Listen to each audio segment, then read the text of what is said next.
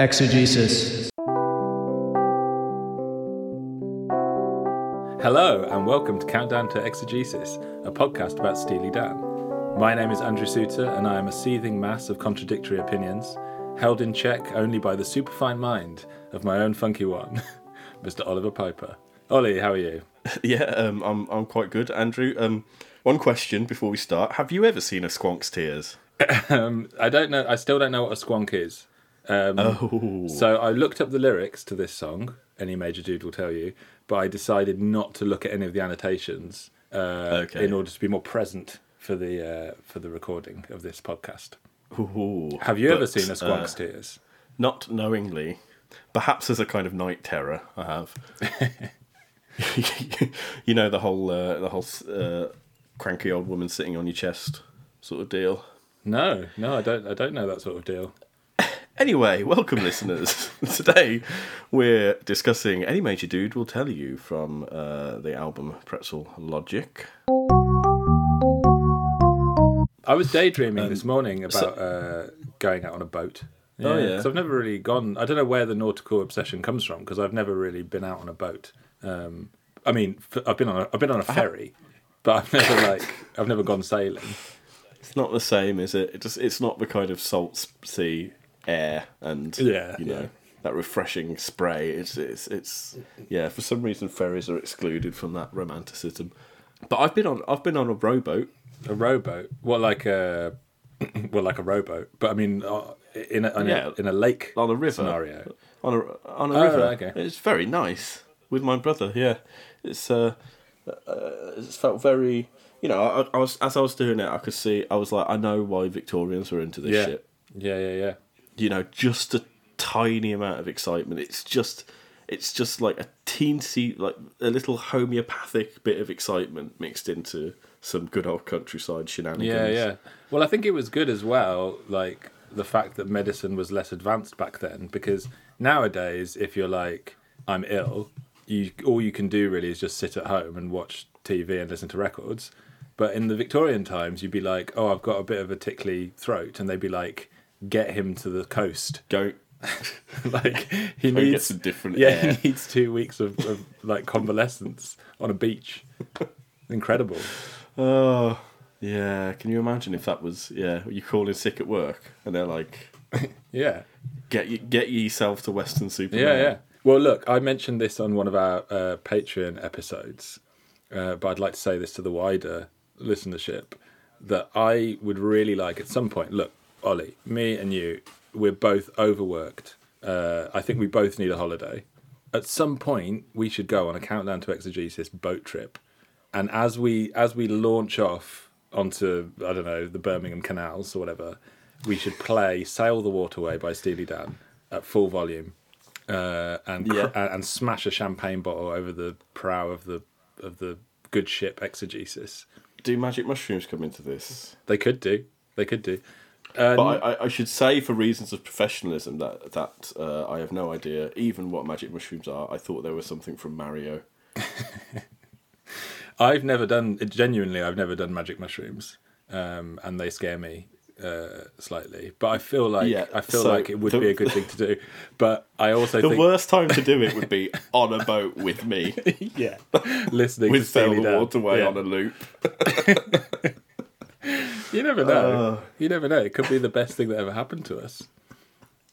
We'll go back to work after a week on the waterway, and people will be like, "Wow, you look so fresh." Yeah, I mean, if you wanted to kind of face your fear of, I don't know, it would be a very surrealistic and probably frightening experience for you, I think. Yeah, probably. So, just another record day, isn't it? Just another day recording. Yeah.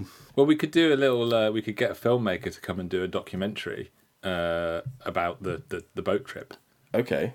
As promotion for, because I reckon. So Asia, that's the big one, right? That's the big Dan album that people give a shit about for some reason. So when we come to that one, nobody gives a who has ever said to you, who's not a Steely Dan fan, who has ever been like, oh, Katie lied, what an album? Like, nobody says that. Nobody gives a fuck about it. I do. Yeah, but you're a an anorak. I think you're wrong. I think as of now, we are into prime cuts of Dan, all the way up to Asia, probably. And then Gaucho has some detractors, but they are lizard people. Okay. So, yeah, you be aware that right now, people are expecting you to be on your A game, Dan-wise. I am. I have never been more fueled by Dan than the past week. I'm floating on a cloud of Dan because we've done this song, which so sticky. Spoiler alert!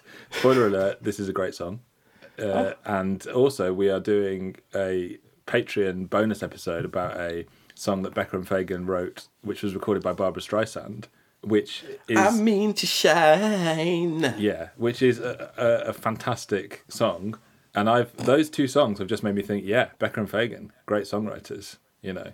So I'm on my A game. You know. I'm so pleased. Yeah, because you know, like we said, Can't Buy a Thrill was them finding their feet, Countdown to Ecstasy, big old rocking jams. This one, fucking classic songs. Yeah, and Night by Crisp cut, neat as a diamond, mate.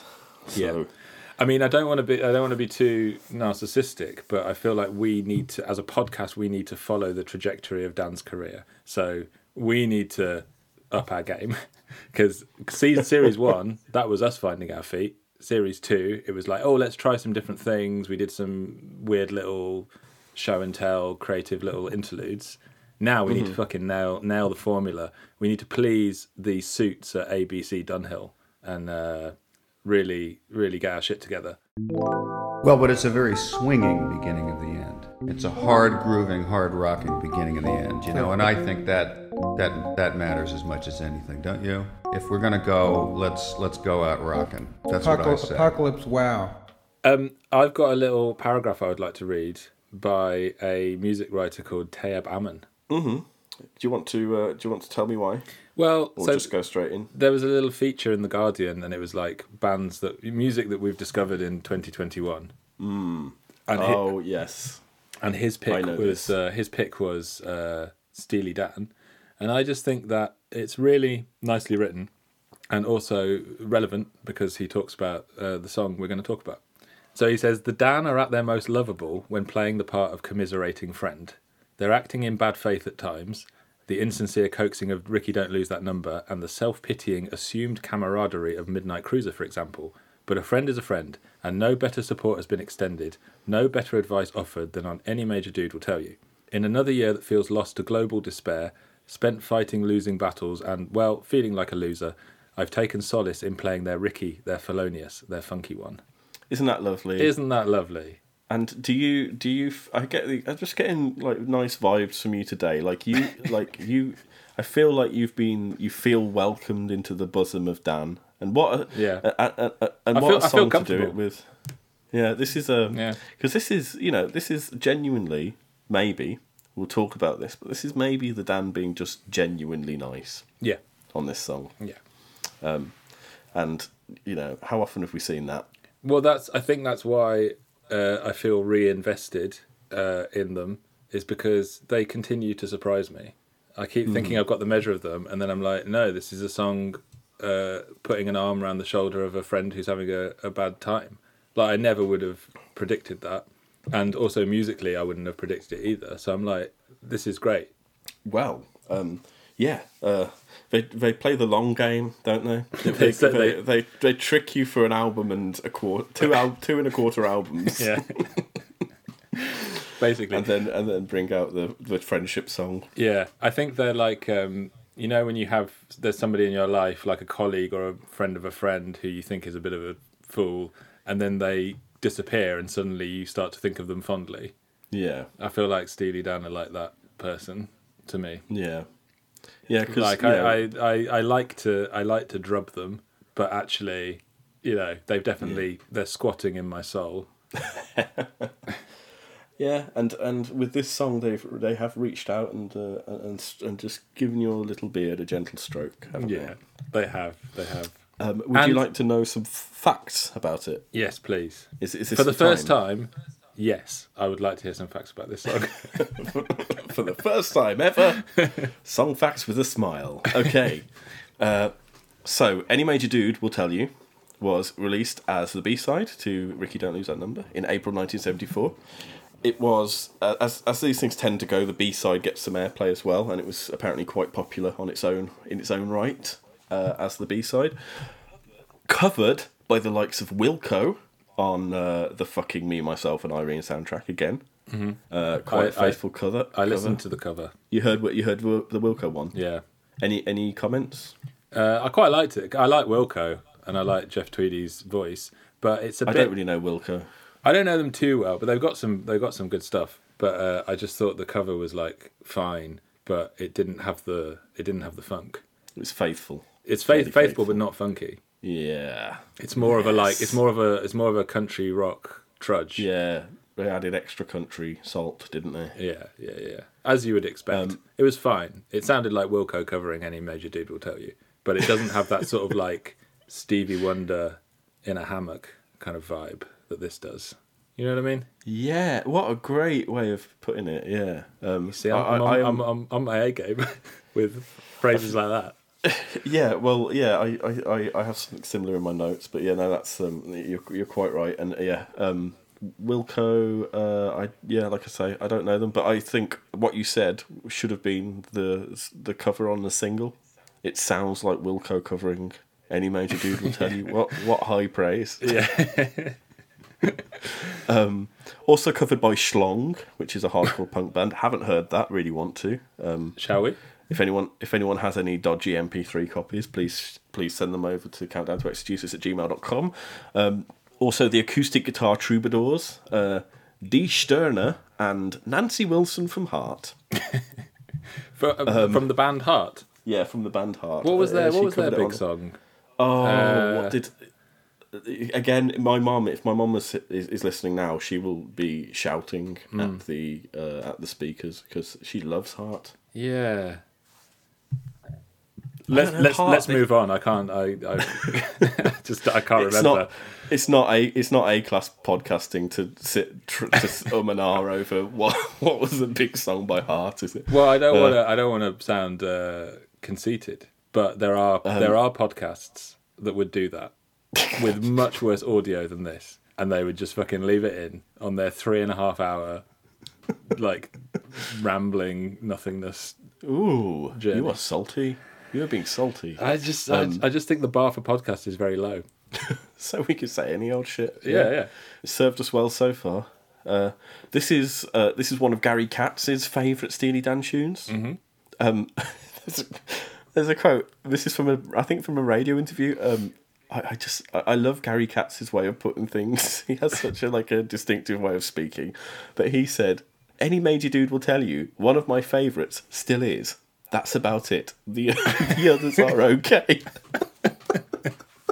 The others on this album. Yeah, I think I'm not quite sure what he's getting at in the context, but I just love that. That's about it. The others are okay. I think maybe he'd been played a few tunes. Yeah.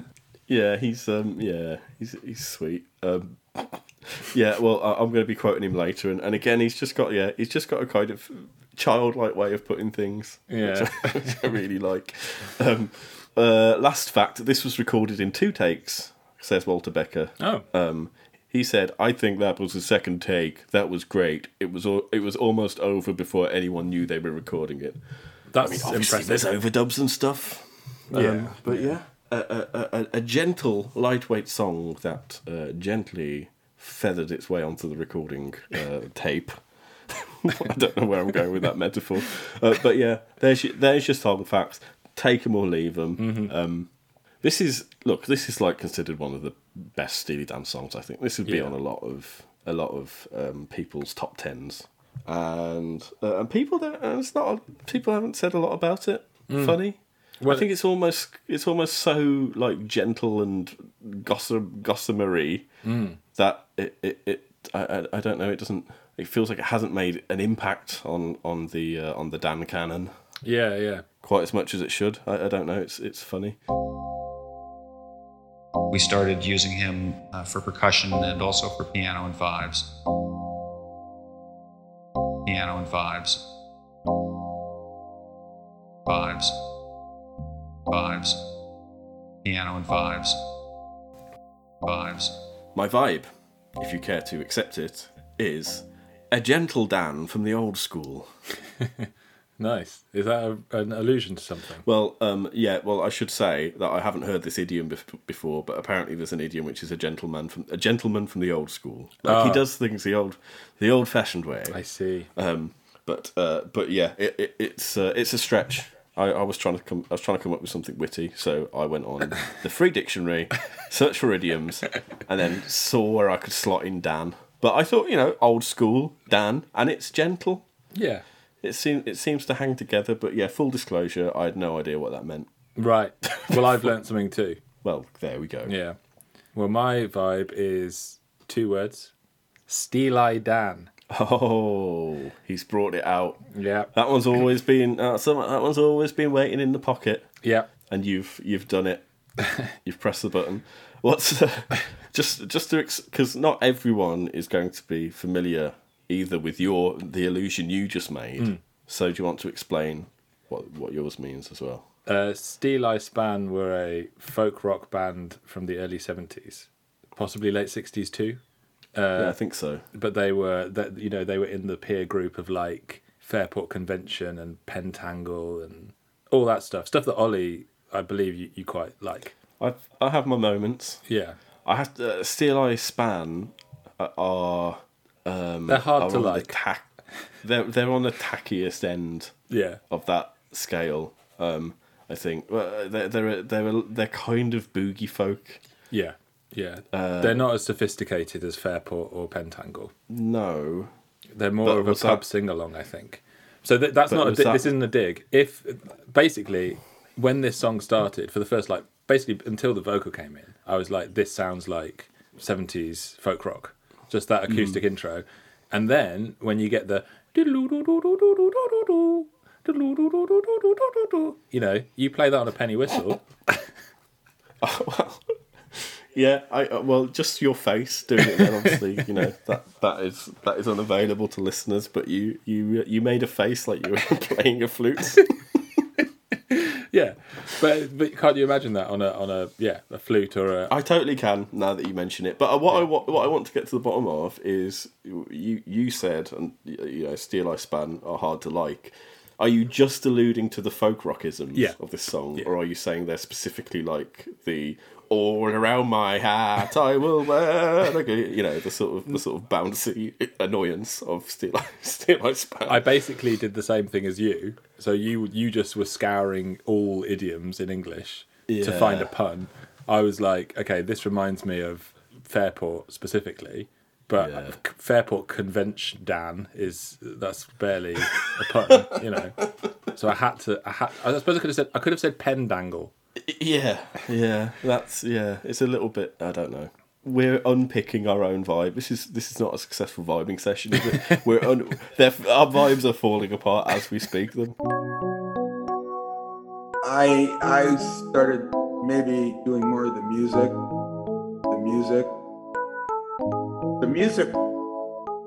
So it was more complex, the music, after a while. The music.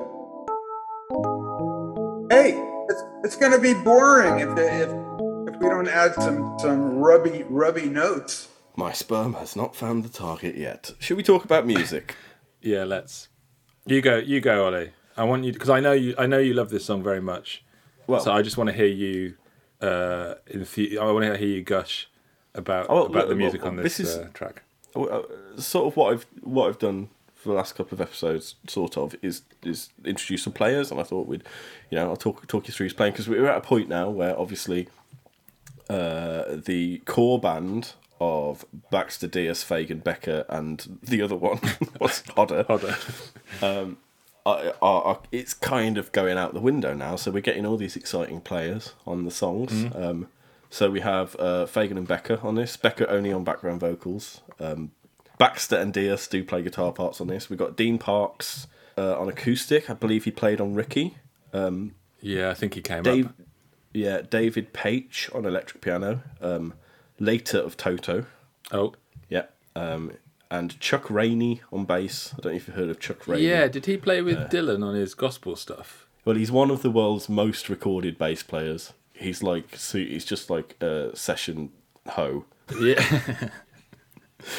Like so most likely he's played with. I'd be very surprised if he hasn't played with Bob Dylan at some point. Oh, not on the album I thought he played on. Anyway, let's not go down that cul-de-sac. Yeah, it's a bit muso, isn't it? Yeah. And then Jim Gordon on drums. He plays on most of his stuff. So the electric piano, that's not Fagan. So Fagan is playing. He's also playing electric piano. Oh. But I guess there's overdubbed electric piano, which is David Paich, I would assume. Okay, because I think the main electric piano part is truly lovely, burbling away. Yeah, I'm not sure. Yeah, I'm not sure who's who with that. I'm afraid. But to a certain extent, I feel like I can recognise Fagan's playing because Fagan's a great piano player, but he's kind of got like a Hammer style, doesn't he? Like he really hits the chords, exemplified by something like Fire in the Hole, or My Old School. where it's very like da da da da da da da da. Yeah, and then you hear someone else come in, as on Ricky, and it's like, oh, that's lovely and fluttery. that's nice. Yeah. So my thoughts on this, generally speaking, like Ricky, Don't Lose That Number. This is soft jazz pop for the soul. It's that sort of that quality of Dan. One of the qualities of Dan that I love is coming out, which is just the lovely soft jazziness that feels a little bit like what I imagine taking a mild opiate is like. Oh, interesting. So, what kind of mild opiate? So yeah, maybe just not accidentally taking a bit more codeine than you should. Right, yeah. Sort of Fuzzy, nice, pins and needlesy, sink into a big feather. Yeah. that sort of feeling. Yeah. When a cat makes that, like, I call it making puddings. You know, when it like massages the thing it's on because it's just nice and comfy. Yeah. It's a bit of that sort of feel. Is that not because they think it's a teat? Yeah, that is a theory that they are massaging to generate milk. But in any case, it's a sort of comfort based action. Yeah. But yeah, so this song, like many others, makes me like a cat massaging its mother's breasts. Yeah. And almost uniquely, this song doesn't have the slightly acidic. You know, that's what listening to jazz is. That's what listening to Dan is, I should say. It's like being a happy cat, but there's a slight smell of kind of formaldehyde in the air. That is not the case with this song, which is just wall to wall lovely. Yeah. Well, the one it reminds me of the most that I've heard is Razor Boy, but it doesn't have the lyrical sting. Yeah. Yeah. No, absolutely. So this one notable thing about this song as well, as a kind of tightly written pop song, it's very compact. Yeah. Much more, because we kind of skip over Night by Night. That was a bit of a different thing. Go back to Ricky, which is the closest analogue we've heard so far on this album. Even Ricky went on a bit. Yeah. You know, with that long intro and stuff like that. This one is just is like the antithesis of what you didn't like about Countdown to Ecstasy, Dan, which is elongated songs. Yeah. This is a very tightly written little pop nugget, as I like to say. Yeah. But yeah. Anyway, I'm chatting away. What are your thoughts? Yeah, I really like it. Love the chords. It's got a nice lilt. I like it's really good. I like how. So what is emerging for me is that you can start to hear the professional songwriter influence. You know, like pre Dan, they were writing these songs for other artists, and so you can feel like you can hear a bit of that. Like I don't know how to put it. Like your Randy Newmans, your Carole Kings, your Laura Nyros, like all those people who were writing big pop songs in the late '60s. You can tell that Becker and Fagan were like in that school, even if they were on the fringes and didn't have the same success. Do you know what I mean? Yeah. Like, so for instance, I texted you, kind of as a little wind up, but I was like, "Oh, check out the first line of this Randy Newman song. It sounds exactly like the opening line of Any Major Dude." But it really does. It's similar. It really does. But I don't actually. I don't think that's. You then pointed out they were released in the same year, so it is coincidental. But I think it's just that is a classic late '60s pop melody where you go. Well,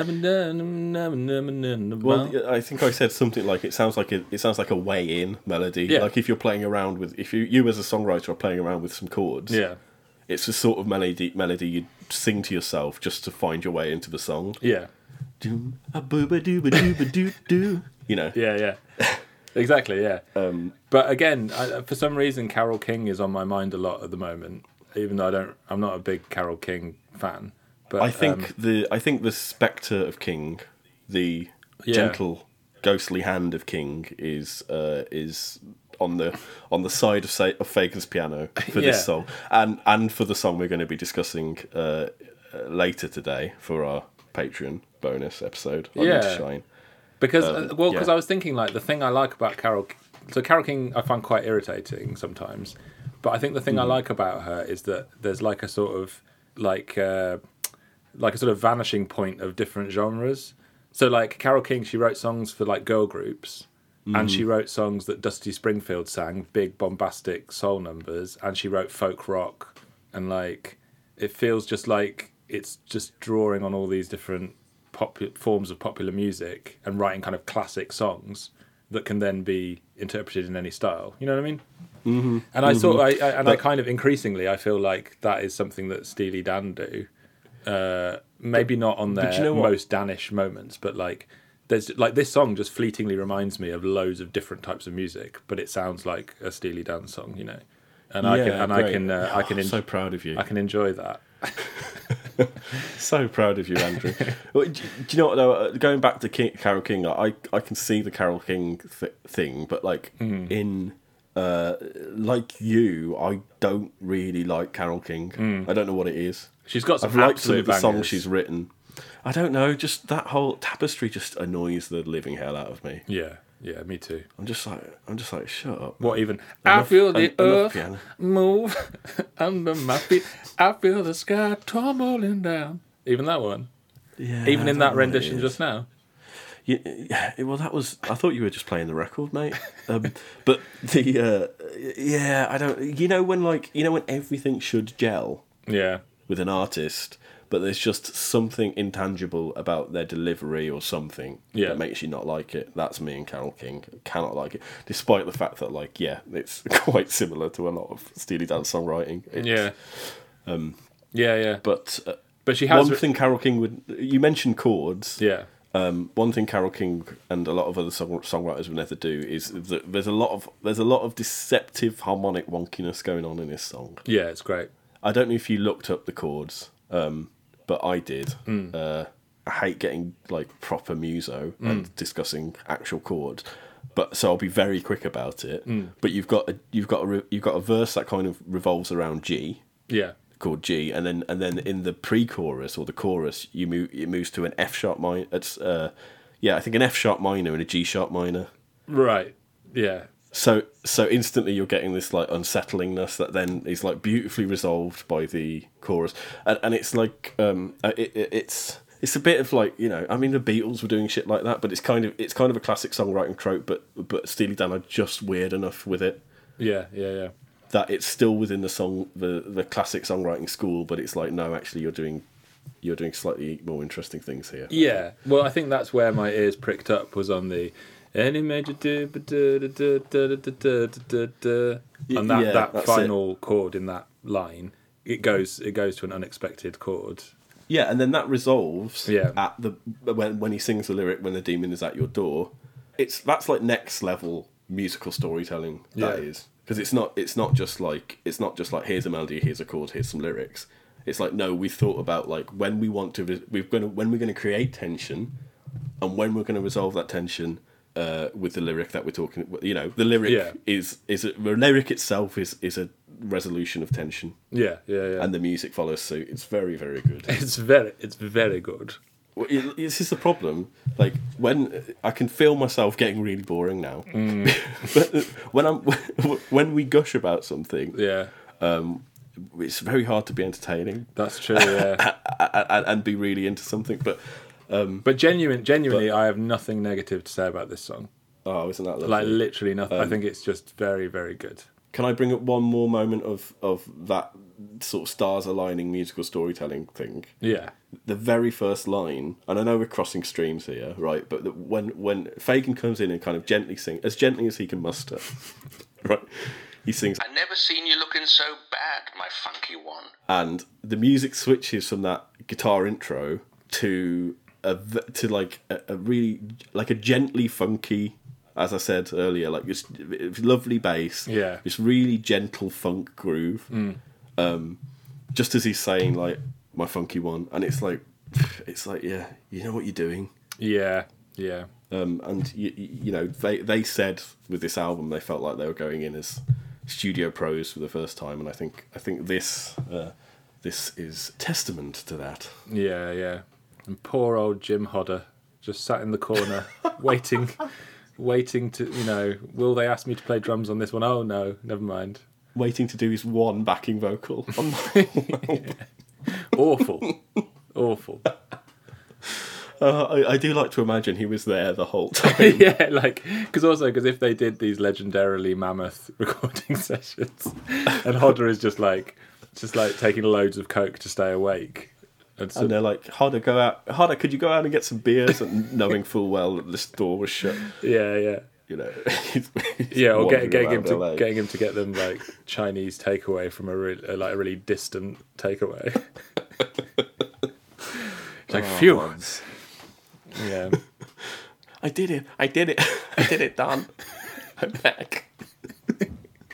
Oh, I've really worked up a sweat for some drums.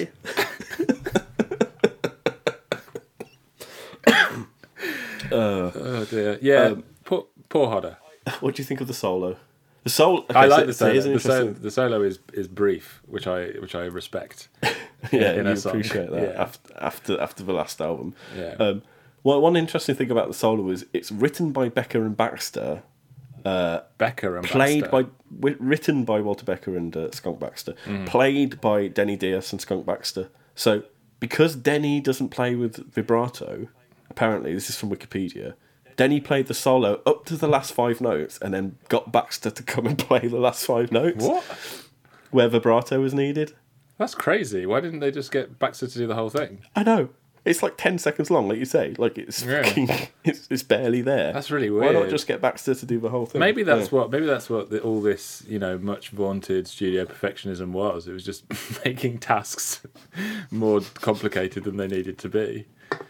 Yeah. There would be like but in an office situation, there'd be the guy that they sent on like a management refreshment course, wouldn't they? Yeah. Well, I was doing a bit of searching today. I can't remember for what. Something to do with Steely Dan in preparation for this. But I came across the headline, which was like, how Steely Dan demoralised Mark Knopfler, which just really made me laugh as a headline. Also just the thought of... Because Knopfler has a slightly Eeyore-ish look about him at the best of times. So I just like to imagine him just completely like browbeaten by Becker and Fagan. I don't know the full story, but I think they brought him in to play on Gaucho and then used about 4 seconds of his material or something. Right,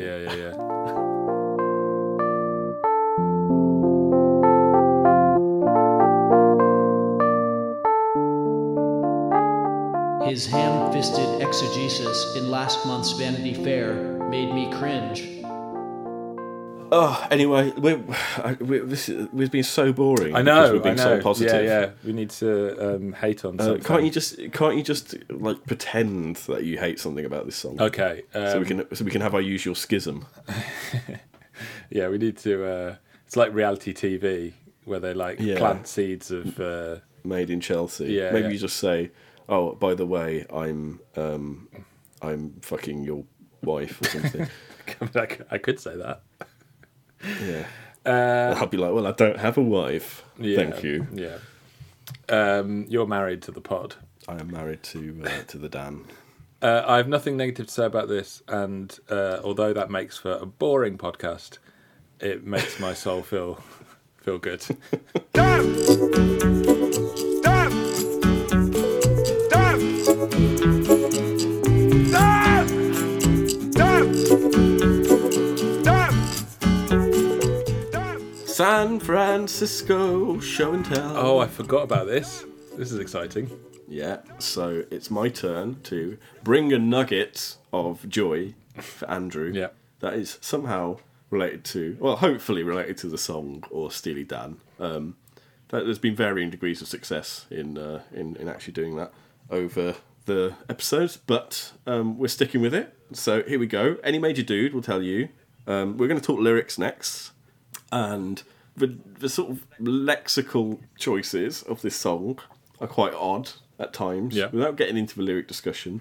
But, for instance, one that stuck out for me is the line, "Any major dude with half a heart surely will tell you, my friend." Which is not your typical 1970s rock way of opening a chorus. Mm-hmm. And I thought it'd be interesting to use that as a writing prompt and seeing how people who might necessarily familiar with Steely Dan might respond to it. So I have commissioned some pieces of short microfiction. Oh wow! From some writers on the internet, on Fiverr. Really? If you're familiar with that website, Yeah. I've commissioned them to write a story based on the prompt. Any major dude with half a heart surely would tell you, my friend. Can I get some popcorn? So great. Let's cue the dramatic music that we'll put in post maybe as well, and sit back and enjoy this one. This one is called "Two Against the Natural Grass of the High School Football Field." Great title. Okay. Can you say it again slowly? The title of this piece is "Two Against the Natural Grass of a High School Football Field." Okay. And if you recall, there's a Steely Dan album called Two Against Nature. Oh, I recall. So this writer's done their research, okay? So it goes like this. Any major dude with half a heart surely would tell you, my friend, that this is a terrible idea. I get that Katie's last boyfriend had a promposal with over 7,000 views and that she hates football, but this might be thousands of dollars in property damage. And if it doesn't rain tonight, it won't even work. It's cold out here and I just want to go home. So put the Fruit Loops away and... Oh shit, you've got your dad's fertiliser spreader. You're going to do this no matter what I say, aren't you? You're going to need to give me an exegesis of that. I have no idea what was going on there. So the guy... So you know, this guy is in a football field. Yeah, I got that. With his friend, and he's telling his friend this is a terrible idea. Yeah. His friend's constructing some sort of prank that involves fertiliser and Fruit Loops. Right. And the guy's trying to talk him down. But he's doing this in order to embarrass a girlfriend? Who's Katie and her promposal? Well, he's only got 100 words to play with, mate. Yeah, but that was a total sort of hallucinatory journey for me. I could not follow that. It was like Finnegan's Wake or something. Do you want me to give it to you again? Yeah. Slowly. Okay. with explanations. With annotations. Any major dude with half a heart surely would tell you, my friend, that this is a terrible idea. I get that Katie's last boyfriend had a promposal with over 7,000 views and that she hates football. But this might be thousands of dollars in property damage. Okay, stop. And if it doesn't rain tonight... Okay. Stop. So, the whatever is about to go down, is this is this revenge on Katie? Mm-hmm. Because this guy's jealous that she had a promposal with 7,000 views? Well, her last boyfriend had a promposal with over 7,000 views. Right. So what is the person who's doing the prank? What are they trying to achieve? I think they're... You don't know, do you? You don't know. No. You've turned this round so that I'm being thick and not following this. You have no idea what this short story is about. I don't know exactly who he's getting at. Yeah. But I enjoyed it very much.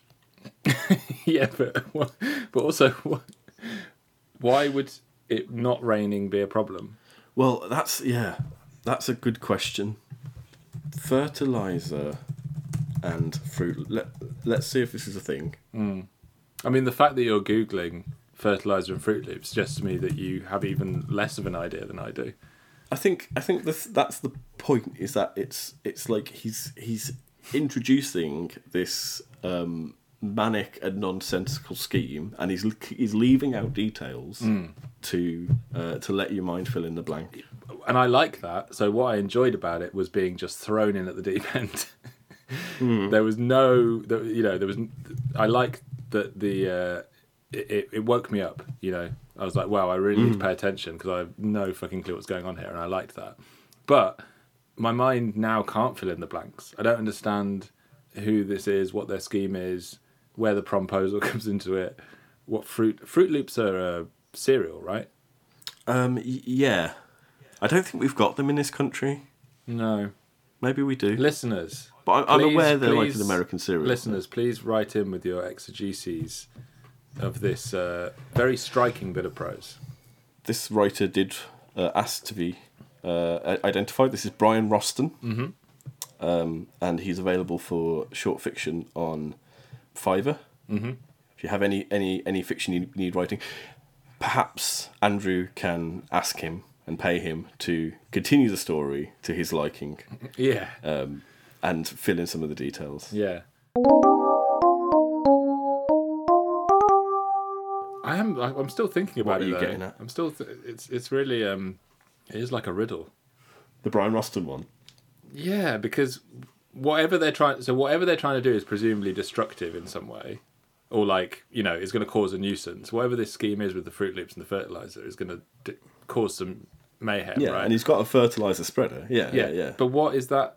What relation does that bear to Katie's boyfriend having a popular promposal? What the fuck is a promposal? I've never even heard of a promposal. I mean, I can figure out what it is, but... I guess it's when you ask someone to a prom in a creative way. That's it, isn't it? This is a promposal. He's jealous because Katie's... I've just cracked it. Yeah, that's it, isn't it? That's it. It's like, he's gonna write out or something, will you go to the prom with me in fertilizer and Fruit Loops? Brian, you're a genius. I sent feedback to Brian being like, that was really funny. Yeah. And it's really clear to me now that I actually just didn't get it. We've cracked it. Cracked he's it? He's gonna write on the football field with fertilizer and Fruit Loops. Will you go to the prom with me? Oh. And that's really good. Fucking hell. Brian, you slippery eel. He's too clever for us. He's too clever for us. That feels a bit like those gaps. Well, I like it even more now. That's great. I love it. I do. I definitely want to hear what happens next. Yeah. I want to see how the person that he's asking to the prom reacts to the field writing. All right. Well, look. Next time, I'm just gonna do it. Next episode. Yeah. I'm going to ask him to continue the story with a quote from Barrytown. Yes. Let's just see where Brian takes us. Love it. Brian, you magnificent bastard. I feel so thick. Yeah, I mean, I feel incredibly thick. but we got there. We got there at the end. It's a bit like, it's kind of a metaphor for me finally appreciating a Steely Dan song wholeheartedly. It takes a long, long time. But we get there in the end. Somehow we got into writing these vaguely sadomasochistic lyrics. Not that either of us were really involved in anything like that, but it seemed like fresh material, Yeah. Andrew, there is a very famous lyric in this song that I alluded to earlier. Yeah. Along with the likes of, is there gas in the car? Yes, there's gas in the car. Famous among idiosyncratic Dan lyrics. And of course, the lyric that I'm talking about is... I'm probably going to get it wrong, but it's, have you ever seen a squonk's tears? Yes. Well, here are mine. Indeed. Oh, look at mine. It's here are mine, isn't it? No, it's, well, look at mine. Okay. You say you don't know what a squonk is? Do you want to have a guess? A squonk. I think it could be countercultural slang for a narc. Like a okay. Yeah, it's like, quick, put the dope away. The squonk is here. Or like somebody, I don't know, like Fagin makes a reference to Eric Dolphy, and the person at the party doesn't know who Eric Dolphy is, and like Fagin's like, what are you, some kind of squonk? Like a sort of nerdy straight. Yeah. So it sounds like 60s slang. Yeah. For like a dork. Yeah. Yeah. So, I didn't know you were such a squad. Yeah, exactly. Yeah. It could be that, or it could be a military term. Like maybe it's a Vietnam thing where a squonk is a Type of grenade or something. But with that cry, I was thinking more like a weakling soldier. Oh, like get over the wall, you course, squonk. Yeah. I forgot about the tears. Yeah. Am I warm? Yeah. No. Okay. Far off. So, as most things, this is best described through the words of Gary Katz. Yeah. I think.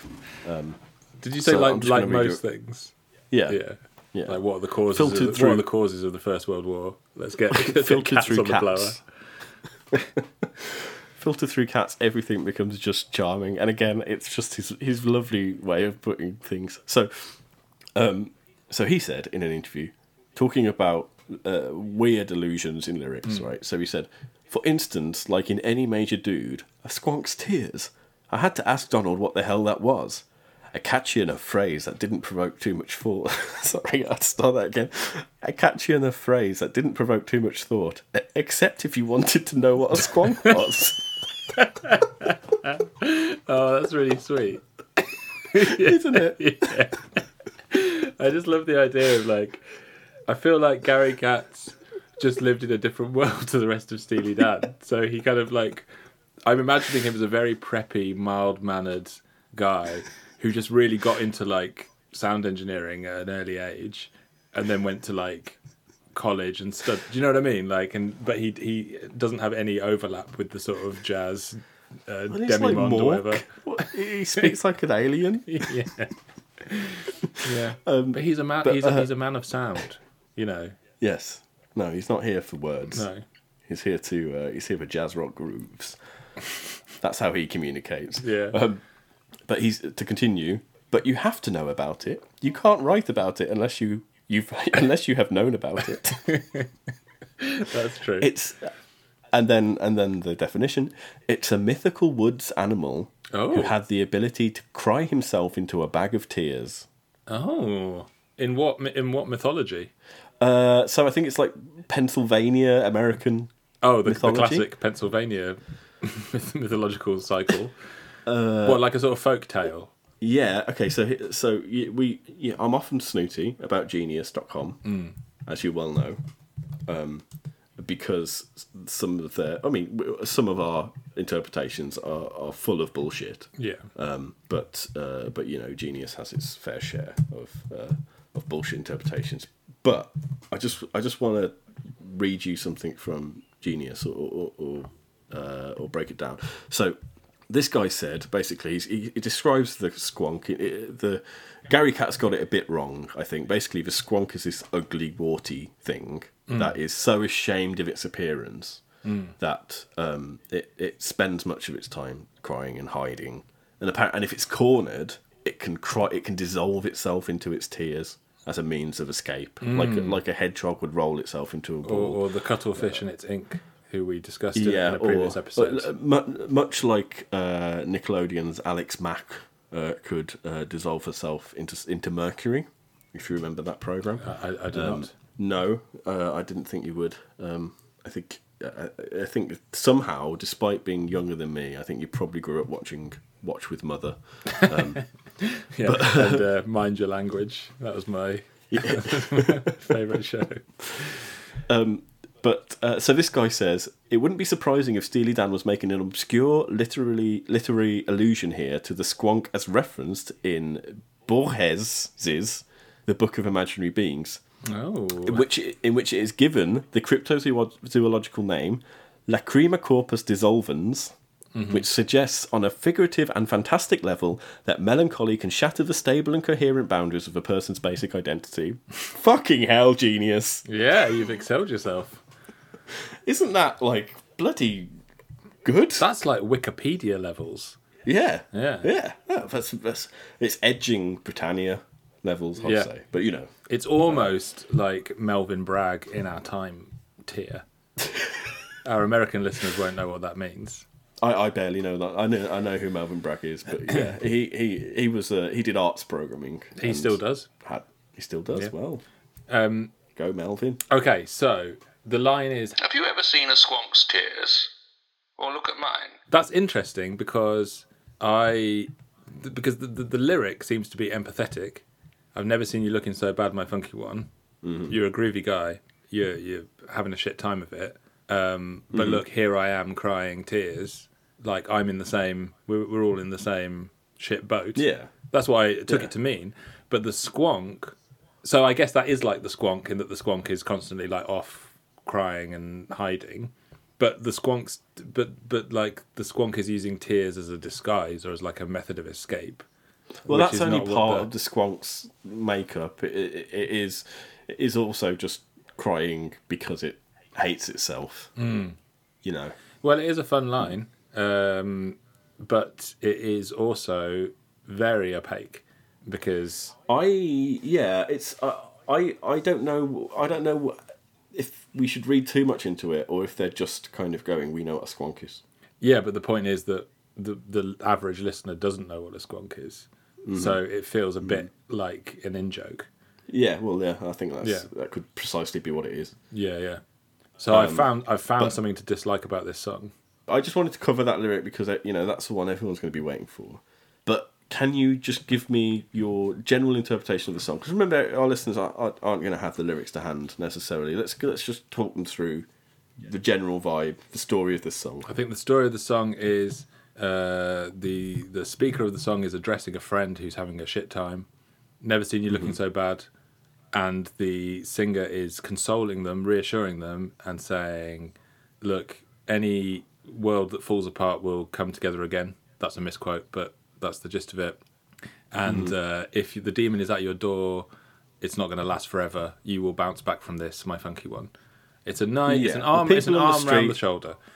But the people on the street have all seen better times. We all go through shit. Yeah, it's gonna turn around. Yeah, what a lovely sentiment. It's a very lovely sentiment. Yeah, but couched in a weird way.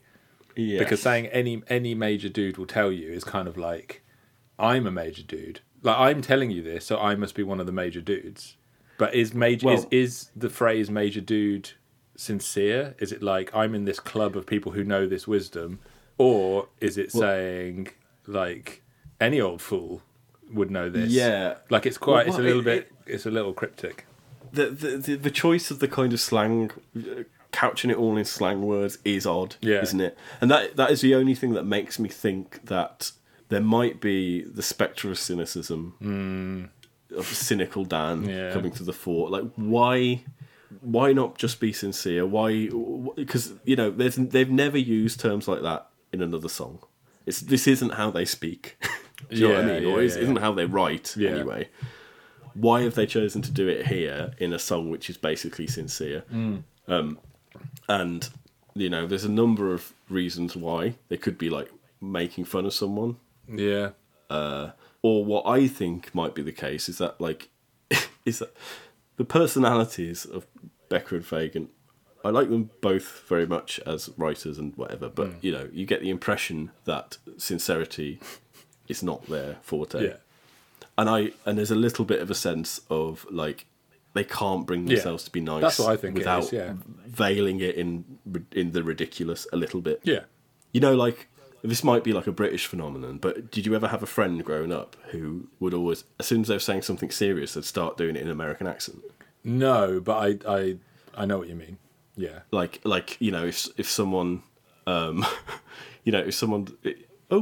genuinely a single red balloon is floating past my window against a cloudy sky. Oh. So the mushrooms are kicking in. Yeah. But someone would say, they'd be like, something awkward would happen and be like, oh my God, this is so awkward. The rest of the time they've just got a British accent. What it reminds me of is Your Friend and Mine, Bob Dylan. There's a bit in Like a Rolling Stone. Mm-hmm. The woman being addressed has fallen on hard times. She used to be a rich girl, now she's on the streets. Mm-hmm. And she used to have a friend who was a diplomat for some reason. And Dylan sings, ain't it hard when you discover that he really wasn't where it's at. But the way he sings it is like he really wasn't, pause, where it's at, with like total venom. Yeah. And it's like he's taking this phrase where it's at as like something vacuous that you would say and he's like spitting it out.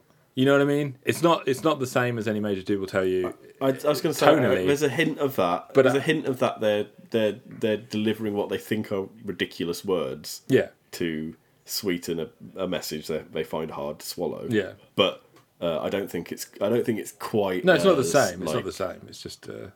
It's not Bill Grundy talking to the Sex Pistols. No. You know, which is what that Bob Dylan line sounds like. Yeah. It's thrilling though, Ollie. Absolutely thrilling. Bob Dylan. Well, right, like a Rolling Stone. That bit in Like a Rolling Stone.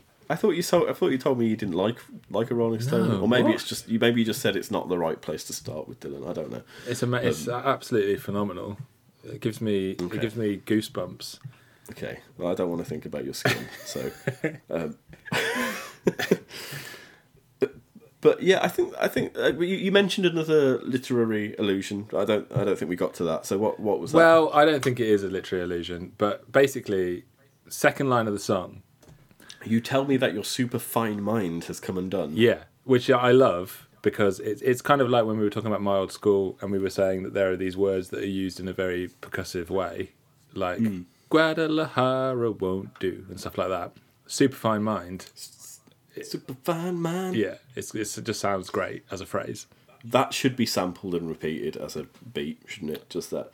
Superfine mind, superfine mind, superfine mind, superfine mind. I can't believe it hasn't been done already. Well, you should get on it. Yeah. Yeah.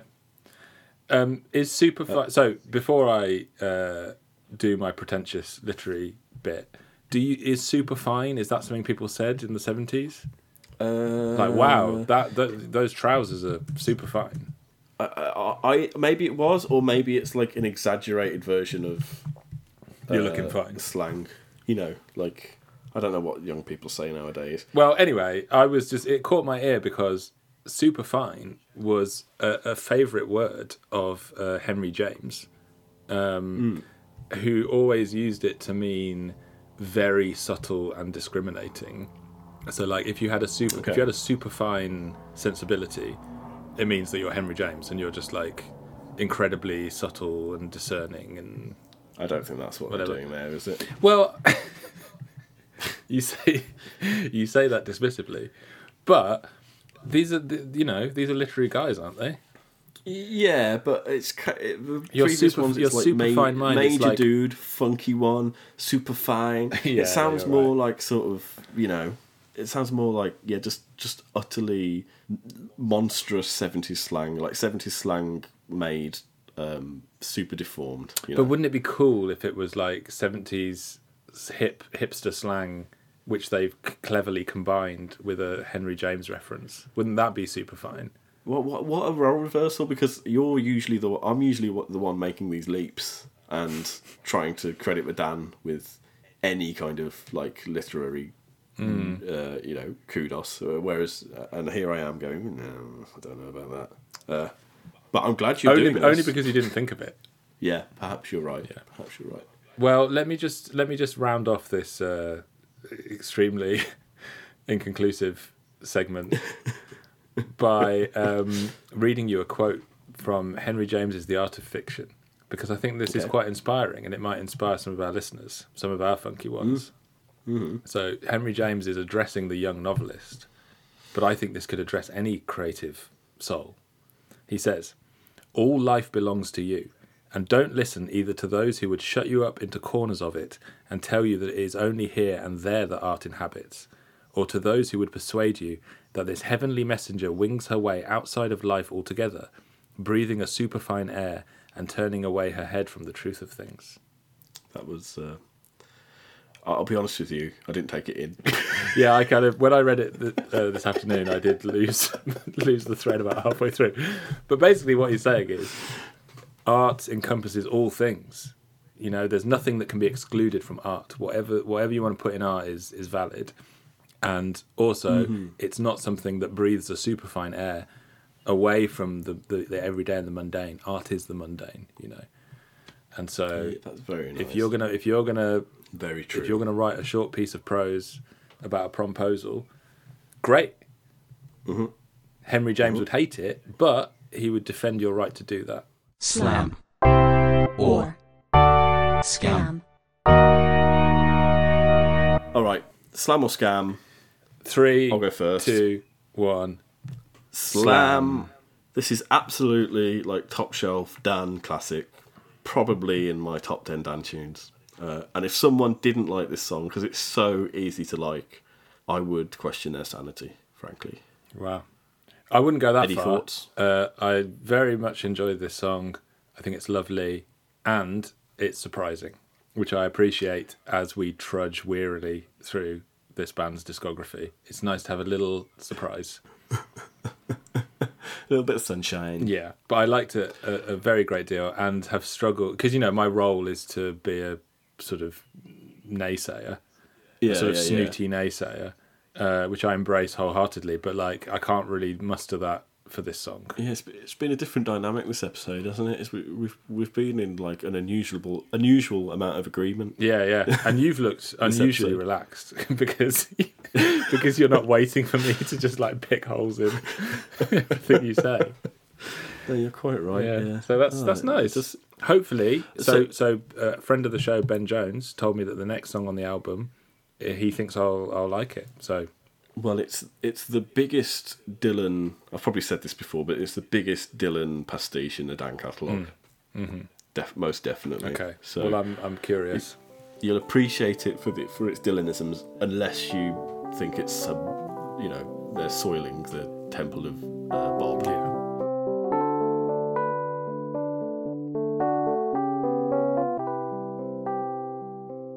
Thank you, everyone, for listening. Thank you, especially to our patrons. You can join them for the price of a cup of coffee. Probably a little more than a cup of coffee if you actually want us to give you things, but, Yeah. hardly more. Remember, also, that if we get 55-star reviews this season, I will get a Steely Dan tattoo on my clean body. So if you enjoy your Schadenfreude, that's one for you. Thank you all. Keep on danning. Toot toot. God.